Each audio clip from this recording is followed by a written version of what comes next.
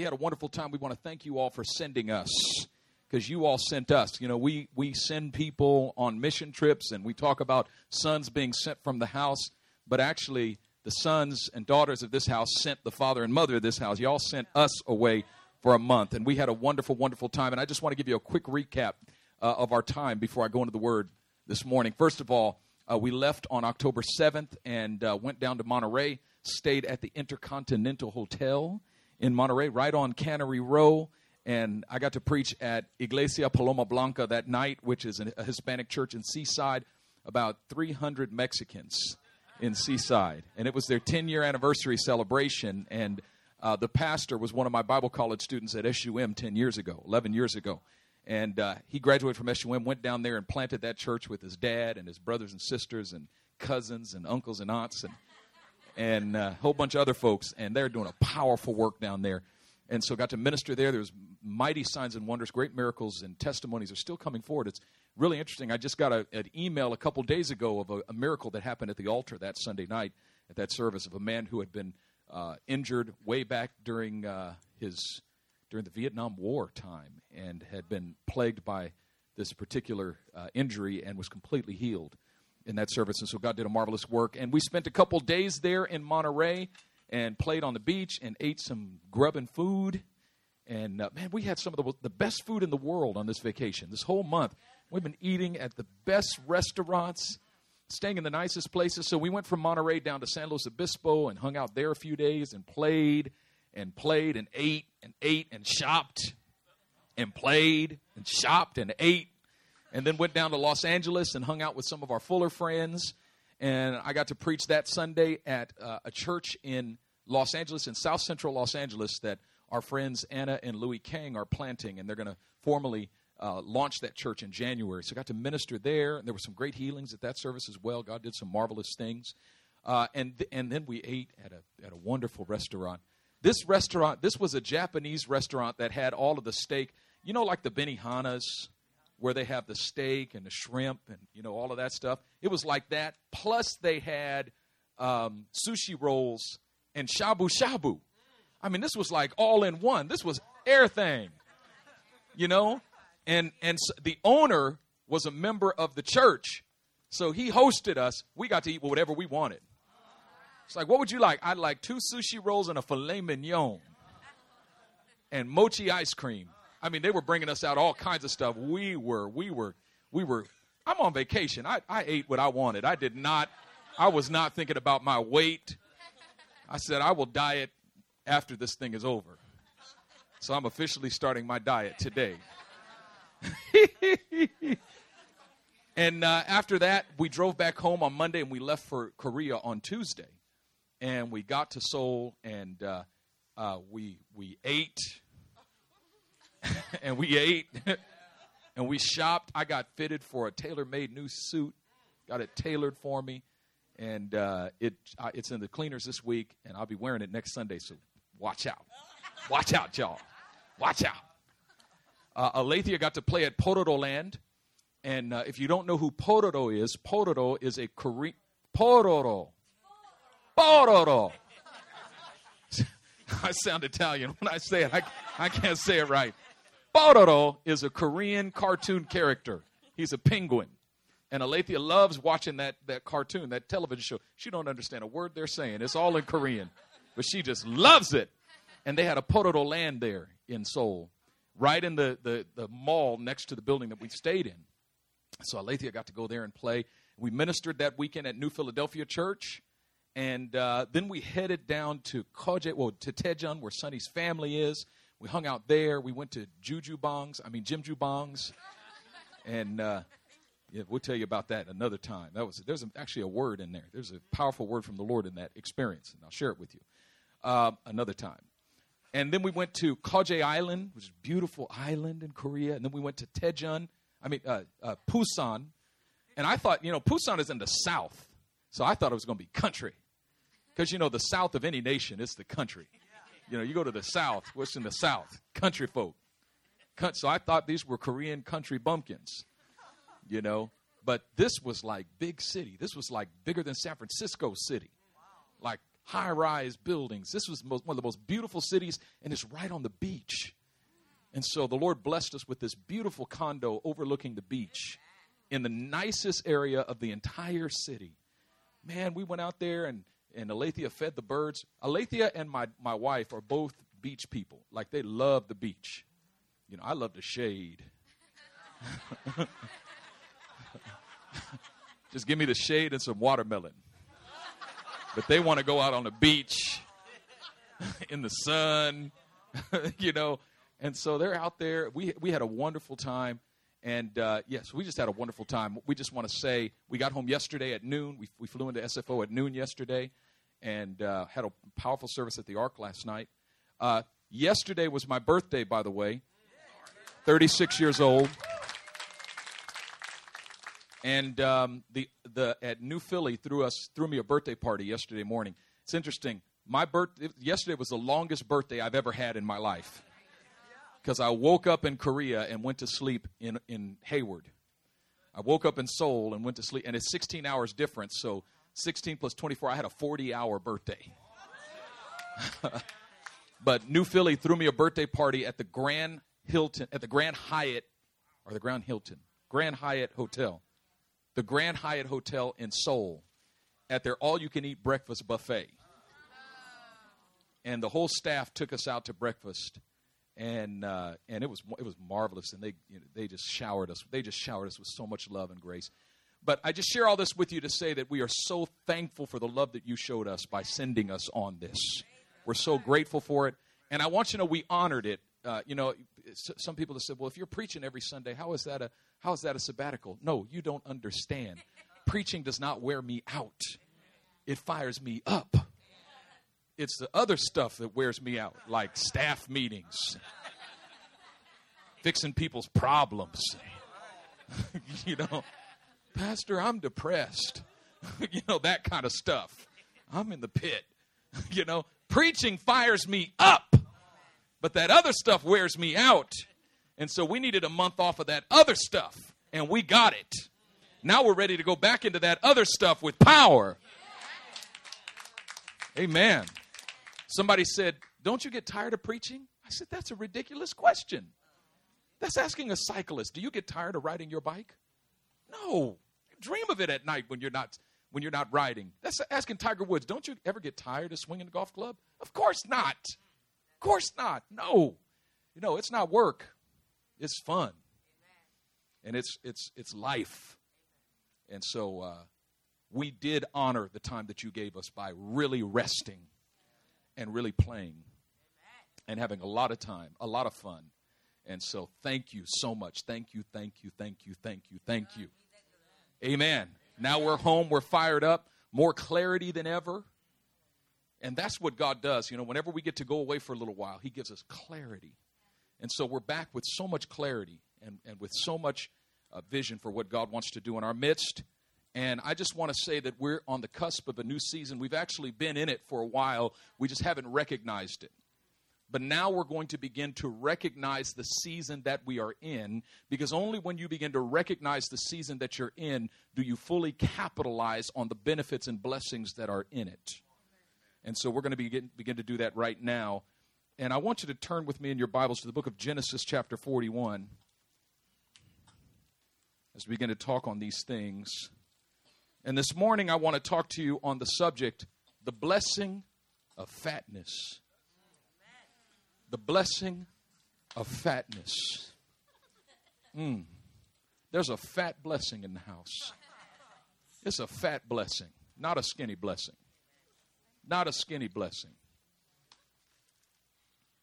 Genesis chapter 41, verse 17.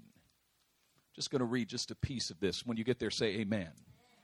Then Pharaoh said to Joseph, "In my dream I was standing on the bank of the Nile, when out of the river there came up 7 cows, fat and sleek." Look at your neighbor, say, "Fat and sleek." That's so countercultural, isn't it? You don't put fat and sleek together in the same sentence in our culture. It's skinny and sleek. In our culture, it's fat and sloppy. But see, when you're talking about cows, it's a different story. Because nobody wants a skinny cow. There's not much meat in there. No, you want a fat cow. full of milk and full of meat. Come on, somebody. Come on, somebody. When you sit down and have a steak, you don't want no steak from no skinny cow. You want a steak from the fattest cow in the field.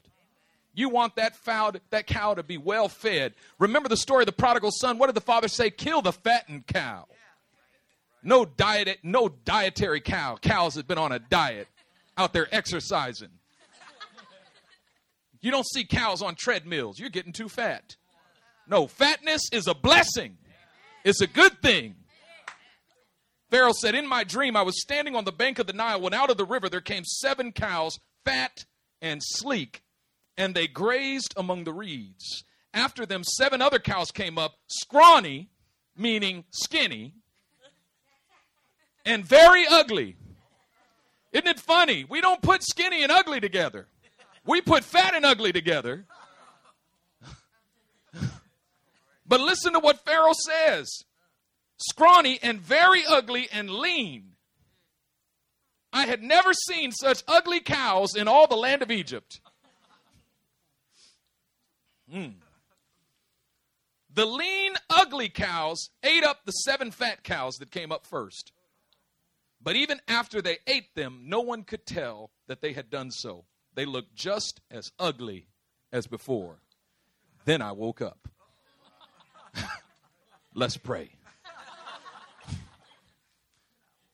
Father, I pray that you would shower us with the blessing of fatness. I prayed in the name of Jesus because, Father, truly you have blessed us with the blessing of fatness. The problem is our perspective. We think we are scrawny and ugly and lean when you have already made us fat and sleek. And God, I pray in the name of the Lord Jesus that you would shift our perspective this morning so that we might clearly discern the season that we are in, that we might capitalize on its blessing, take full advantage of it, and become faithful stewards of what you've given us. I pray it in Jesus' mighty name. And everyone said, Amen. Now, at the beginning of this chapter, we know that Joseph had been in prison. And while he was in prison, he met 2 servants of Pharaoh. One of them was a baker, and the other one was a butler.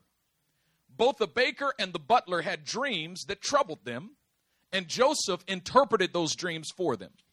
He told the baker what he didn't want to hear.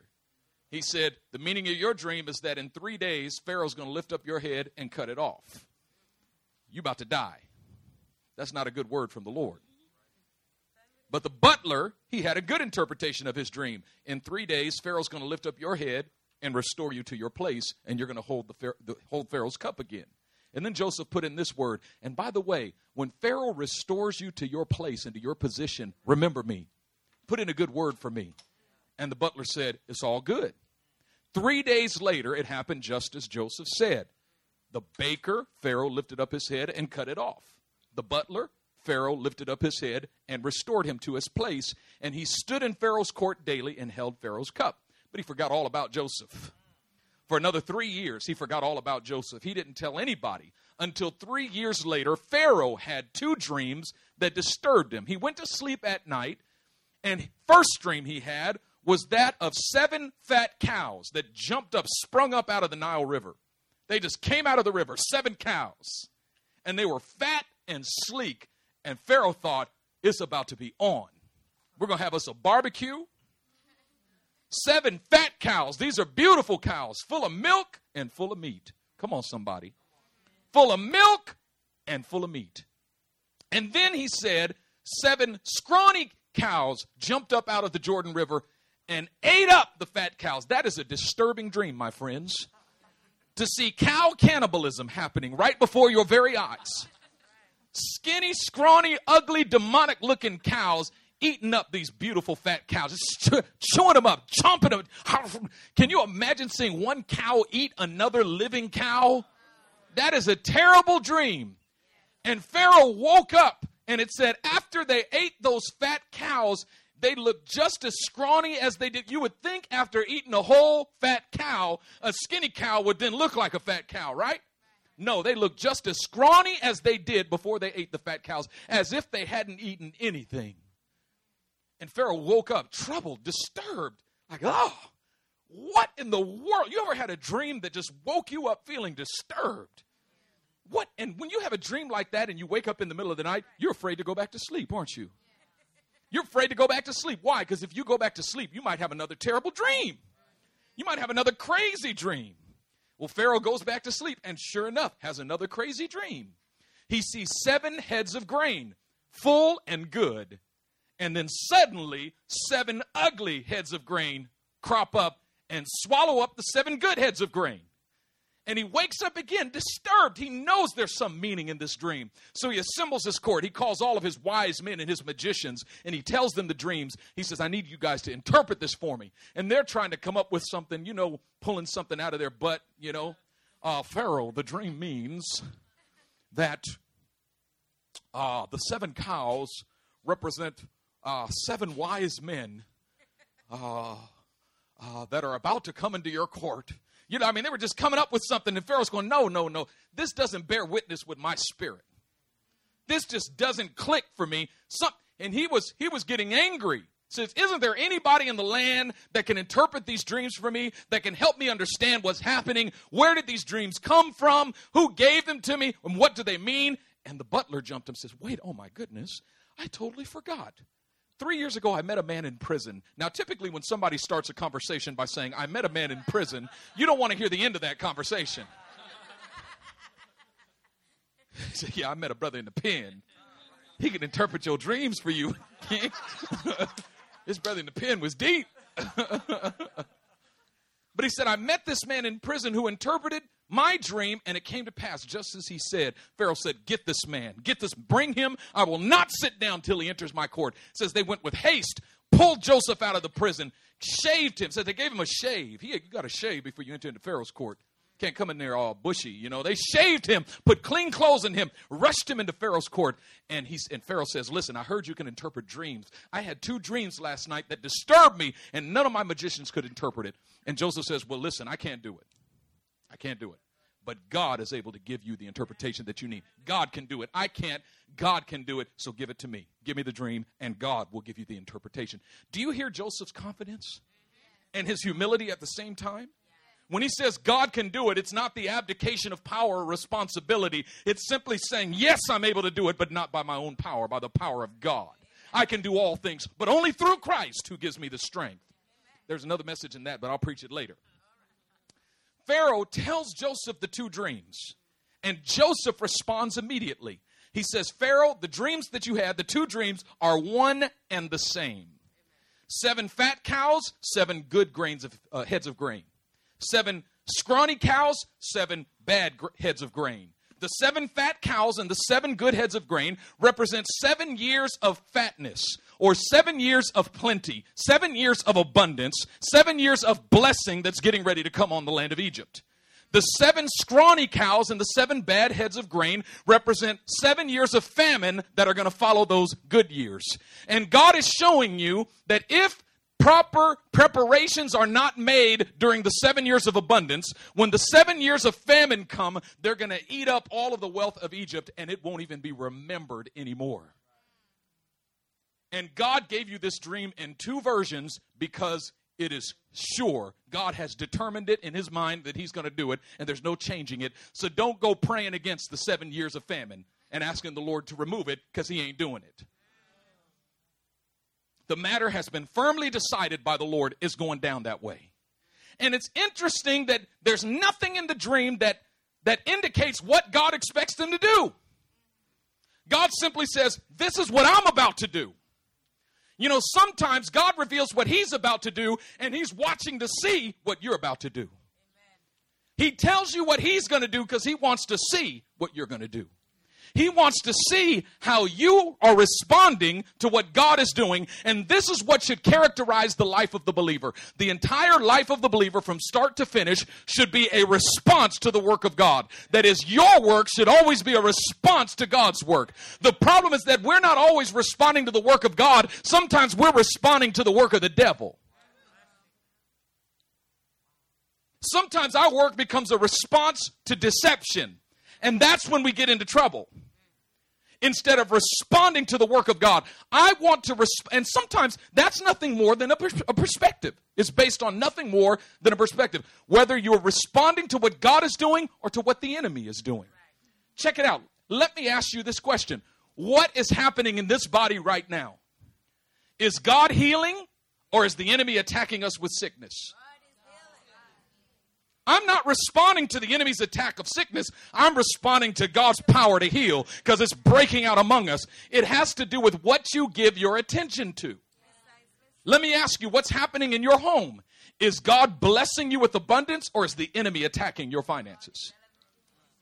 It's all about your perspective. If you're looking for the attack of the enemy, that's what you're going to respond to. But if your eyes are focused on the blessing of God, that's what you're going to respond to. Are you hearing me today? So Pharaoh says, what should we do? And Joseph says, it's simple. What you need to do is set a man over the whole land of Egypt so that he can take a fifth of the harvest and put it into storehouses for 7 years. Take 20% of the harvest that comes in over the next 7 years and put it into a storehouse. And don't touch it. That way, when the time of famine comes, we'll have storehouses. All we got to do is open up the storehouses. We won't be eaten up by the famine. Instead, we'll simply open the storehouses. Set commissioners over every region to gather a fifth of the harvest in that region, put it into the storehouse. In other words, Joseph says the answer is clear, Pharaoh. We don't need to intercede and pray against the famine. We simply need to steward the years of increase. We need to steward the increase so that we're ready for the famine. Now, let me tell you something. Whenever God is getting ready to send a famine, he always precedes it with years of abundance. Why? Because he never expects his people to decrease. He never expects his people to decrease. He always expects his people to increase. Always expects his people to increase. If you look at what happened in Egypt, they gathered that 20% during the years of abundance. When the time of famine came, it said Joseph opened up the storehouses. And they began to prosper more in the years of famine than they did in the years of abundance. Why? Because during the years of famine, they gathered the harvest, but during the years of abundance, they gathered the harvest, but during the years of famine, they started selling the harvest, and they made more and prospered more during the years of famine than they did during the years of abundance. Listen, all famine is for the people of God is an opportunity to prosper more. Why? Because God is always making a distinction between his people and the people of Egypt.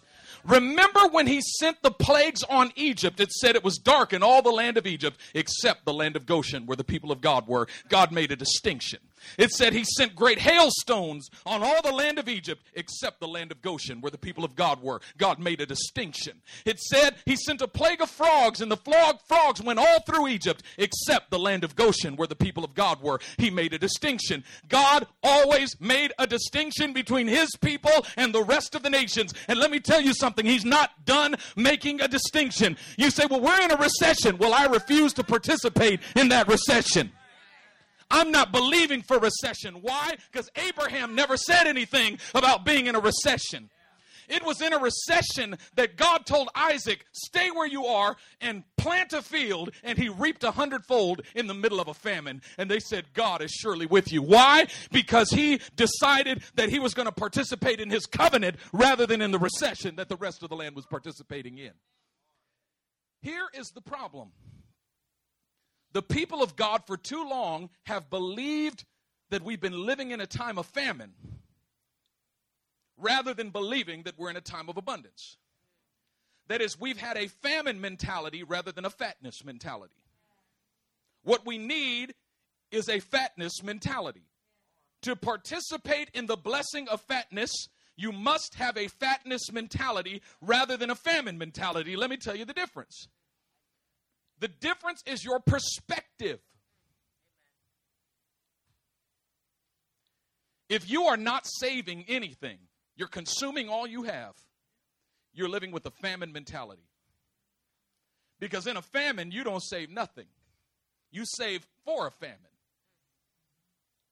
If you're consuming all you have, you're living with a famine mentality. A famine mentality. I'm in a famine. But actually, you're not in a famine. You've just been broke your whole life.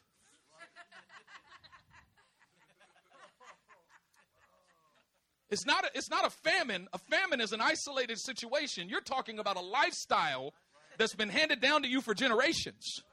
It's not a famine. It's a lifestyle. I remember when I was in college, my first year of college, I remember thinking, man, if I just had $500 a month, I would be happy. That's all I need. $500 a month. I heard one of my friends say he got a job. He was making $24,000 a year. I was like, that is living fat.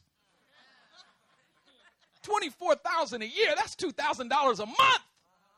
So, Lord, I don't even need that. Just let me have $500 a month. That's all I need. And I remember that same year, I got a job working at the bank. I was a bank teller. I was working about 15, 20 hours a week and going to school at the same time. And I was making about $500 a month. I was so happy for about 45 minutes. And then I realized, $500, that ain't nothing. That's just enough to be broke at the end of the month. $500, that's nothing. What I need is $1,000 a month. Lord, if I could just make $1,000 a month. And I'll never forget the day came when I was making $1,000 a month, and I was happy for about 45 minutes. Then I realized $1,000 a month, that ain't nothing. That's just enough to be broke at the end of the month. And then I said, Lord, if I just had $2,000 a month, $2,000, if I could just make $2,000 a month, I would be happy. And then I made $2,000 a month in seminary. It took me to seminary. I went all through 4 years of college, never hit that level. But in the middle of my seminary, all of a sudden, I hit that level, $2,000 a month. I was happy for about 45 minutes. Then I realized this ain't nothing. After giving my tithe, paying my bills, I got nothing. Lord, what I need is $4,000 a month. Do you realize that 4 becomes 8 and 8 becomes 16 and 16 becomes 32, and you can be making $32,000 a month and find yourself saying, this ain't nothing. You can find yourself making 32 and saying, all I need is 40. Because it's always out there somewhere. It's never what you got right now. It's always what you need out there. That is, when we're living with a famine mentality, we're looking at what we got and saying, this is nothing. Whereas an abundance mentality says, even at $500 a month, I'm going to steward this $500 a month. I'm going to be thankful for this $500 a month. I'm going to live on this $500 a month like I'm a king, because this is $500 that God put under my authority, 500 servants that God put under my care, and I'm going to be the master to these servants, and I'm going to tell them where to go, and they're going to go. 500 soldiers. Every month, God gives me 500 soldiers. I'm going to line them all up before me and say, stand at attention. See, the problem is, instead of taking authority over your money, you're letting your money take authority over you. And Jesus said clearly, man cannot serve two masters. You can't serve God and money. And a famine mentality puts you at the service of money. But an abundance mentality, a fatness mentality, puts money at your service. See, the only way to make sure that you never serve money is to make sure that money serves you. If it ain't serving you, you're serving it. I can't afford to save. Famine mentality. I can't afford to give my tithe. Famine mentality. Famine mentality. The Western church has been overtaken by a famine mentality. And can I bring it home? Can I bring it home? Especially in inner city settings where there's a lot of African Americans and Hispanics. And no, I am not a racist, because I be one. I'm telling you the truth. In inner city settings where there's a lot of African Americans and Hispanics, you can grow a mega church even. Have a huge building that seats thousands of people and fill it with thousands of folks who are so broke and in so much debt and living under such a spirit of poverty that they are hopeless about ever breaking out of it, living in the rat race for the rest of their lives. Why? Very simple. They have learned how to sow, but never learned how to reap. They've learned how to give to God, but got absolutely no faith that God is going to return the favor. And believers are living under the myth that God can be in debt. And worse than that, we think God is in debt to us. Why? Because he said, bring the tithe into the storehouse that there may be meat in my house, says the Lord. Try me in this and see if I will not open up the windows of heaven and pour out a blessing on you that you don't have room enough to receive. And I'll rebuke the devourer for your sake. He said it, and I've been sowing and tithing for the last 20 years. I'm still broke, but one day God's going to open the windows of heaven. One day. In other words, God's in debt to me because I've been given to him for 20 years. He hasn't given me nothing. God will not be in debt to you. Let's get that straight. God will not be in debt. Instead of looking for a one-day blessing, I'm looking for a today blessing. That means that when I put my 10% in the plate and give to the Lord, I'm going to go home and put 10% in the bank. Why? Because the Bible says, as a man sows, so shall he reap. So when I sow it, I'm going to go home and reap it and trust him with that other 80%. Amen. He's going to stretch that 80%. Why? Because I'm going to reap at least as much as I sow. And I'm actually expecting him to even increase the harvest of my righteousness. See, I started out this year preaching that 15-15-70 thing, and I backed off of it. Why? Because I felt like I was enslaving you, because I felt so much resistance coming from people who were trying to do it, but struggling and falling and feeling like it was a great burden. And while I've been gone over the last month, the Lord has laid it on my heart so strongly that when you let the people off the hook with that thing, you've allowed them to opt out of the blessing that I promised them. I can't let you opt out of your blessing. I can't let you end up disillusioned in 10 years that you've given to the Lord faithfully and you got nothing. I can't let you do that.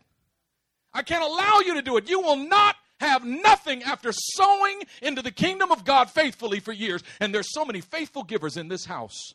This is not to rebuke you. This is to encourage you. This is to strengthen your hands. You have been faithful to God. So many faithful, sacrificial givers in this house that God is pleased with, and he wants to bless you, but you've got to get enough faith for your blessing. See, the thing about tithing is that it takes faith, because I got to trust that when I put that 10% into the plate, God is going to stretch that other 90 to meet my needs. Let me tell you something, that's not enough faith. You've believed God to stretch that 90 to meet your needs, and that's what he's done. It has been to you according to your faith, because you've been believing that you'll be broke at the end of the month. And you're broke at the end of the month and you say, praise the Lord, that 90% met my needs. Hallelujah. But that's not increase. That's not increase. Now come to another level of faith where you can put that 10% in the bank and believe God to stretch that 80. God's going to make that 80. My God shall provide for all of your needs according to his riches and glory. That's baseline. But the promise is more than baseline provision. The promise is increase. It's about having a storehouse. Now, God commanded through Malachi that we are to bring the tithe into the storehouse, which is the house of God. But you need to go home and put a tithe into your storehouse. Because the Bible says in the house of the righteous are stores of good and precious things. But the fool devours all he has.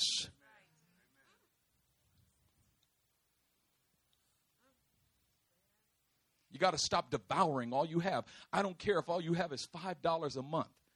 Put 50 cents in the bank. If you get $10, put $1 in the plate and $1 in the bank. Now remember, the Lord laid out 15-15-70 at the beginning of this year. That's what I'm believing for. That's what I'm saying. That's the promise of blessing. But you've got to shift your mentality so that you don't see it as a burden. It feels like such a burden, but it only feels like a burden when you're not walking in faith. My wife preached this so powerfully when we were in Korea. I never heard it like this before. She said, if you got a brand new Porsche, but didn't have the key, that Porsche would be a burden.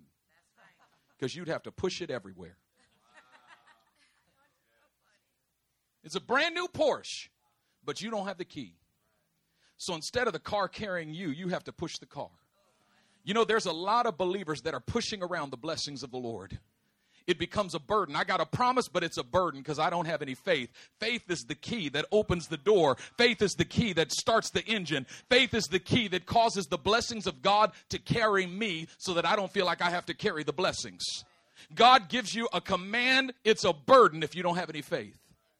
But if you got faith, it's not a burden anymore. It's a blessing. Even if God were to say, give me all you have right now, it wouldn't be a burden. It would be a blessing. It wouldn't be a heavy thing. It would be an exciting thing. It'd be like having a new car. Why? Because the promise always increases me. It never decreases me. But I have to have the faith to believe that. God speaks to Pharaoh. Gives him these two dreams, gives Joseph the interpretation, but God does not release Egypt into the 7 years of abundance until a system of stewardship was created so that the increase would not be lost. God is ready to release increase in so many of your lives, but until you establish a system of stewardship over it, he will not release it because it'll be lost. When God sees that you will not squander what he gives you, he'll give you more.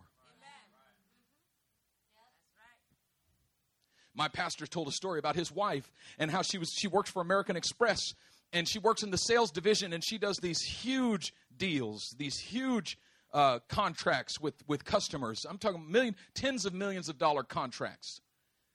And it's broken into regions, and she has a particular region, a particular realm, and nobody's supposed to mess with the contracts in that region. They're hers. But for years, people outside of that region would take contracts and start working on them without telling her. And then just before they'd close the deal, they'd call her up and say, you know, we've been working on this contract, but we just realized it's part of your region. Would you mind if we finished it together and shared the commission? And she would say, okay, sure. Yeah, no problem. The Lord spoke to my spiritual father one day and said, tell her to tell them no. Lady called her on the phone and said, you know, we realize that we've been working on this contract, and we realize it's in your region. And we're wondering, could we close it together and share the commission? She told him, no, it's in my region. You knew it was in my region when you took it. You had no business working on contract. This is my contract. Thank you for doing the work for me, but this is my harvest. I'm reaping it. I'm not sharing my harvest with you. And they said, it's so unfortunate that you would take that route. It's so unfortunate that you would take that route. She said, well, I'm taking it. Thank you. Goodbye. That same day, her phone started ringing off the hook with new contracts that she never thought she would get. All of a sudden, the blessing started pouring in, and there were all of these deals and contracts, and the Lord spoke to her and said, now that I see that you're not going to give your increase away, I've got a lot more that I want to give you. I'm going to release the blessing now. Why? Because I see that it's going to be stewarded and not squandered. That is, I see that now you've got a fatness mentality and not a famine mentality. Joseph, I'm assigning you the task of appointing commissioners throughout the land, gathering in 20% of the harvest. When God saw that system was set in place to set aside 20% of the harvest, God said, now the years of abundance are going to start. Now the years of abundance are going to see, because some of you have been saying in your hearts, I'll give more when I get more. And that is not the way it works in the kingdom of God. Because if you won't tithe on $100 a month, you won't tithe on $10,000. My wife and I were talking in Korea over the last couple of weeks, and we decided we're going to start giving Alethea an allowance every week. She's 3 years old. What do you mean? She doesn't understand. I don't care if she understands or not. We're going to teach her habits. Her understanding is going to catch up. She's going to learn how to be a faithful steward. She's going to learn the right perspective on money from a young age. Why? Because money's not going to destroy her when she becomes an adult. No, money is not going to be a crushing burden that crushes her every day. She's going to have command of it from a young age. We're going to teach her, this portion you save. This portion you give. This portion you budget. So if you want a toy, you're going to have to think about, is it worth buying this toy this week? We're going to teach her this at a young, her understanding will catch up. But she's going to learn to be master of money and not servant to it. She's going to learn. God is looking for us to learn, and some of us are adults and still haven't learned how to do that. Jesus said, if you're faithful with little, you'll be made master of much. That is a kingdom principle. That is a kingdom, and God will not overstep that kingdom principle that he has established because of your situation. But you don't know how hard it is for me in my situation. Let me tell you something. Kingdom principles have nothing to do with your situation. They work for everybody. They are universal in their application. They work for the believer and the non-believer. They work for the heathen and the pagan. They work for sinners and for saints. They work for black folk and for white folk. It don't matter what you've been through or where you've been. Doesn't matter what's happened in your family or what your mom and them did. It works for everybody. If you're faithful with little, you will be made master of much. The problem, come on, yeah, you can give God a hand of praise for that. The problem is that Western culture is by very definition non-committal. We want freedom, and we think freedom militates against commitment. We don't think we can have commitment and freedom at the same time. What we have yet to discover is the freedom that only comes through commitment. And we say things like, every month, I'll pray about what I'm to give. Let me pray about it. The implication is that God will change his mind every month. Try that in any other realm. Your landlord call you. I haven't received your rent yet. Yes, I'm praying about whether or not to give it. I'm praying about it. I'm waiting to hear from God. He hasn't spoken to me about the light bill yet. I've got this PG&E bill here. I'm just praying over it. Lord, give me wisdom. Give me discernment. Speak to me what thou willest. Show me thy good pleasure. What would thou havest me to do? I would havest you to be faithful. Oh, I didn't get no amens on that one. I would havest you to be faithful, saith the Lord. Write that one down in your prayer book. Put that in your diary. I'm looking for faithfulness. And we understand that in every other realm, but when it comes to the things of God, we don't believe in being faithful. We believe in being charismatic. I'm praying for a word from God, not sure what he would have me to give. No, God is looking for faithfulness. We read that scripture there in 2 Corinthians chapter 9 where Paul said, let every man give what he has decided in his heart to give. And we think that's supposed to change every week or every month. As if Paul wants us to go and pray every week, every month. Lord, what would you have me to give? No, give what you've decided to give. I'm talking about at the beginning of the year, decide what you're going to give and give it faithfully every month. My wife and I make a decision. We pray in December. What would you have us to give this year? And he gives us a percentage. And we give that percentage every month for the entire year. And we renegotiate it the next December. Our percentage this year, God said, give 20%. If you're asking the people to give 15, you learn to give 20.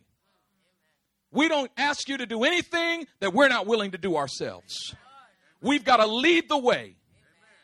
And so we've been doing it all year long, even when it's tough. We don't renegotiate it in the middle of the year.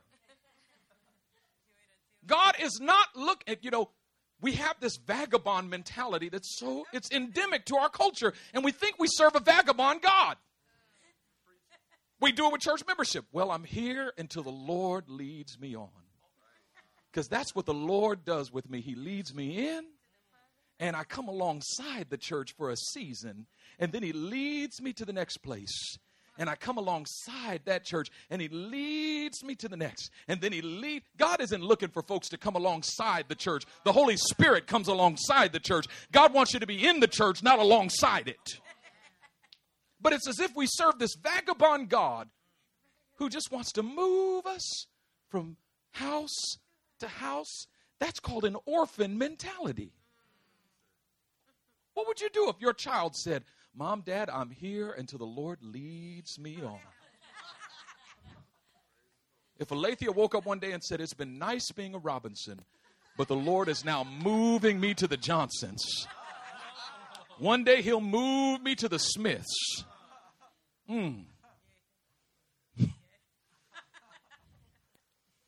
He's going to move me into the Kang family because I need more of a Korean experience.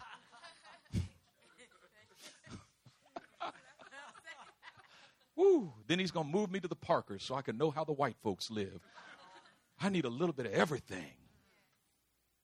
The scripture says that God puts the destitute in families. What he's looking for is faithfulness. What he's looking for is covenant.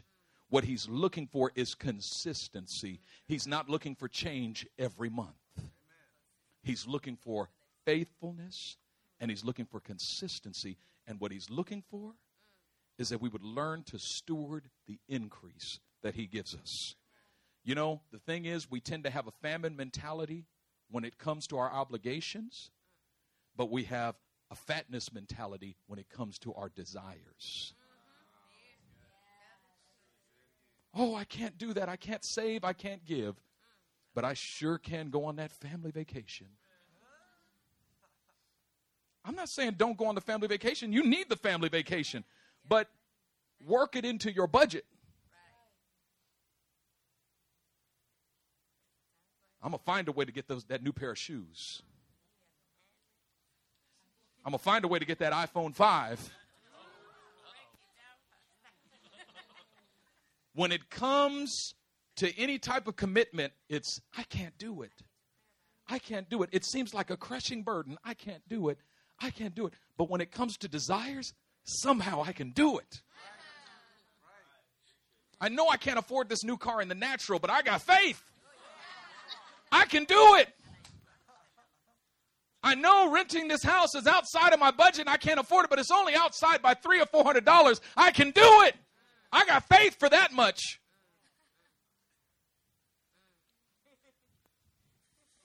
Come on, somebody. You with me this morning? What I'm saying to you is that your years of abundance aren't now. You're waiting for years of abundance to begin. You need to get that mentality out of your mind and open up a new mentality that says the years of abundance are upon us. Let's open up some storehouses. Some of you don't have any storehouses in your life. You need to go open one tomorrow morning. If you don't have a savings account, go open one tomorrow morning. I don't care if there's nothing in it. Start putting something in it. Even if it's $1 a week or $5 a week, put something in it. Put something in it every week. Put something in it every month. Every time you get paid, first you should give God his part, and then you should give yourself your part. Put it into that savings account, and then figure out how to live on the rest. The problem with most folks, especially in the inner city, is not that we don't have enough money, is that we don't know how to steward it properly. We don't know how to give our attention to it so that we govern every dollar and every expenditure. And the less you have, the more of a demand for faithfulness is upon you. Financial autonomy is a myth. I heard Pastor Christian Lee say this. Financial autonomy is a myth. To think that we don't have to give an account to anyone for our finances is a myth. Amen. One day we're going to have to stand before God and give an account for every penny. You know why?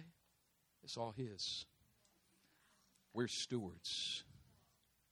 He's entrusted it to our care. It all belongs to him. All of it. Shift your perspective. You're not in famine. You're living under the blessing of fatness. But fatness must be stewarded. It must be stewarded. I'm stewarding the blessing of fatness. But I need to steward a different kind of blessing in regard to my physical body.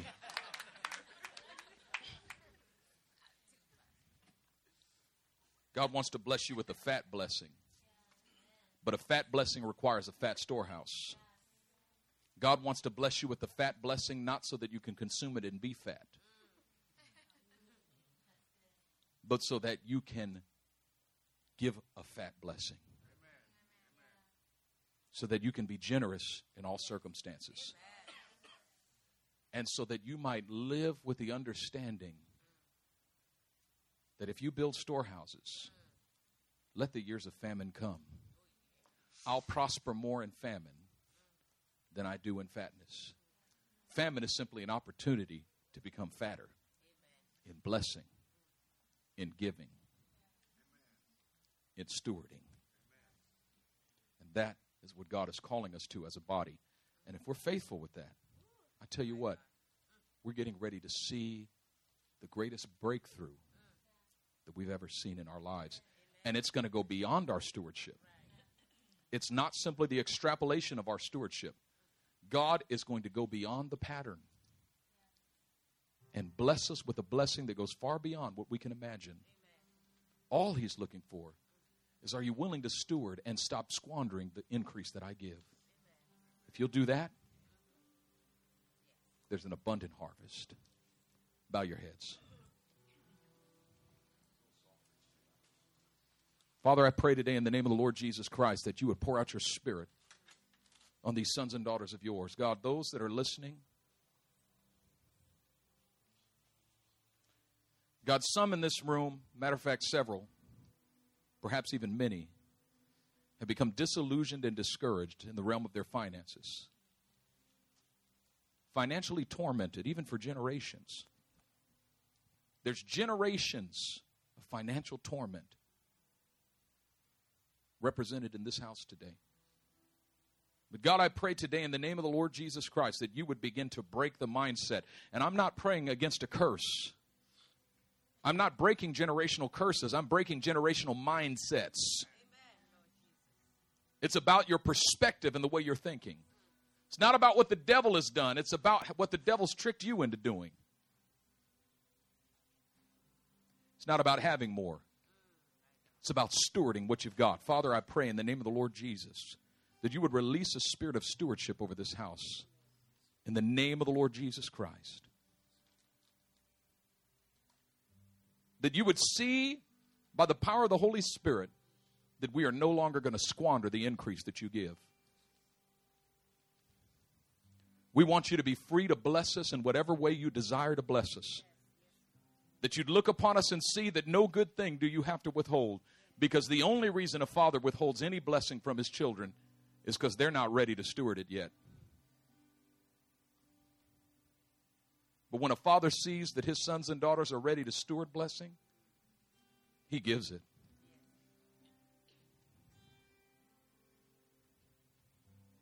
I release these sons and daughters of yours into a new season. A season of blessing. A season of fatness. Your dwelling will be the fatness of the earth. That's the blessing that Isaac spoke over Jacob. Your dwelling will be the fatness of the earth.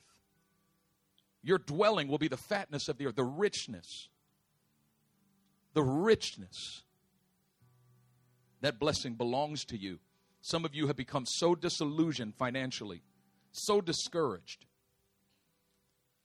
You think that you'll never break out of this season of famine. And you're so convinced that you'll never break out of it that you consume all you have. As soon as it comes into your hands, you consume it. That comes from disillusionment. It comes from discouragement. And the moment you've allowed yourself to become disillusioned and discouraged, you've allowed yourself to become powerless.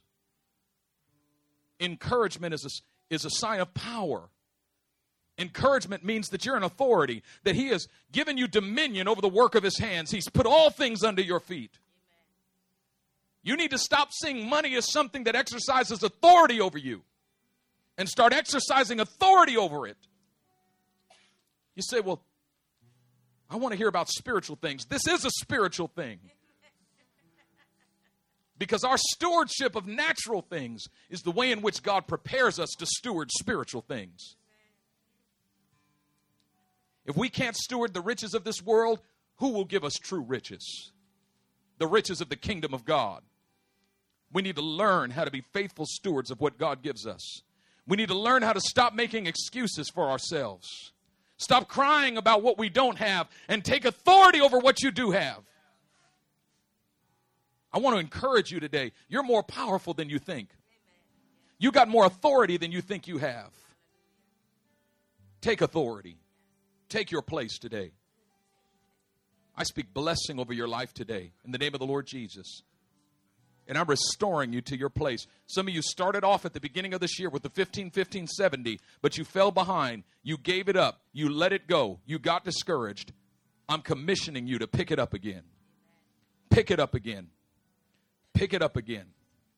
Pick it up again. It changed. Some of you, it changes every month.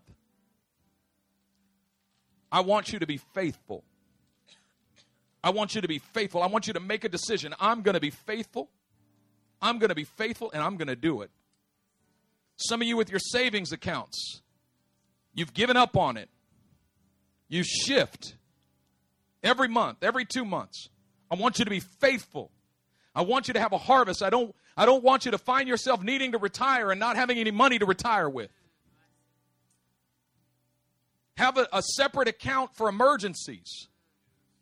I don't want you to have to take out of your savings when you blow out a tire on your car. Have a separate account for emergencies that's just there in case the light, tire blows or something like that happens. You got to fix the car. God's going to give you wisdom for stewardship. He's going to give you wisdom for increase, but it comes through encouragement, and encouragement comes through understanding. Understanding comes through wisdom, and wisdom comes through revelation. I'm saying that God has spoken by His Spirit today, and through His Spirit there's a release of wisdom, and wisdom is bringing understanding, and understanding is bringing encouragement, and encouragement is bringing you power. I say you got power now, and you're going to walk in power now. You're going to walk in authority now. This blessing of fatness is not going to pass you by. It's a fat blessing. It's a fat blessing. You're going to walk in it. And I speak blessing and encouragement over your life today. Great increase, great peace, great understanding, and great joy. In Jesus' precious holy name. Amen. Stand to your feet and give God a shout of praise. God bless you. We're dismissed.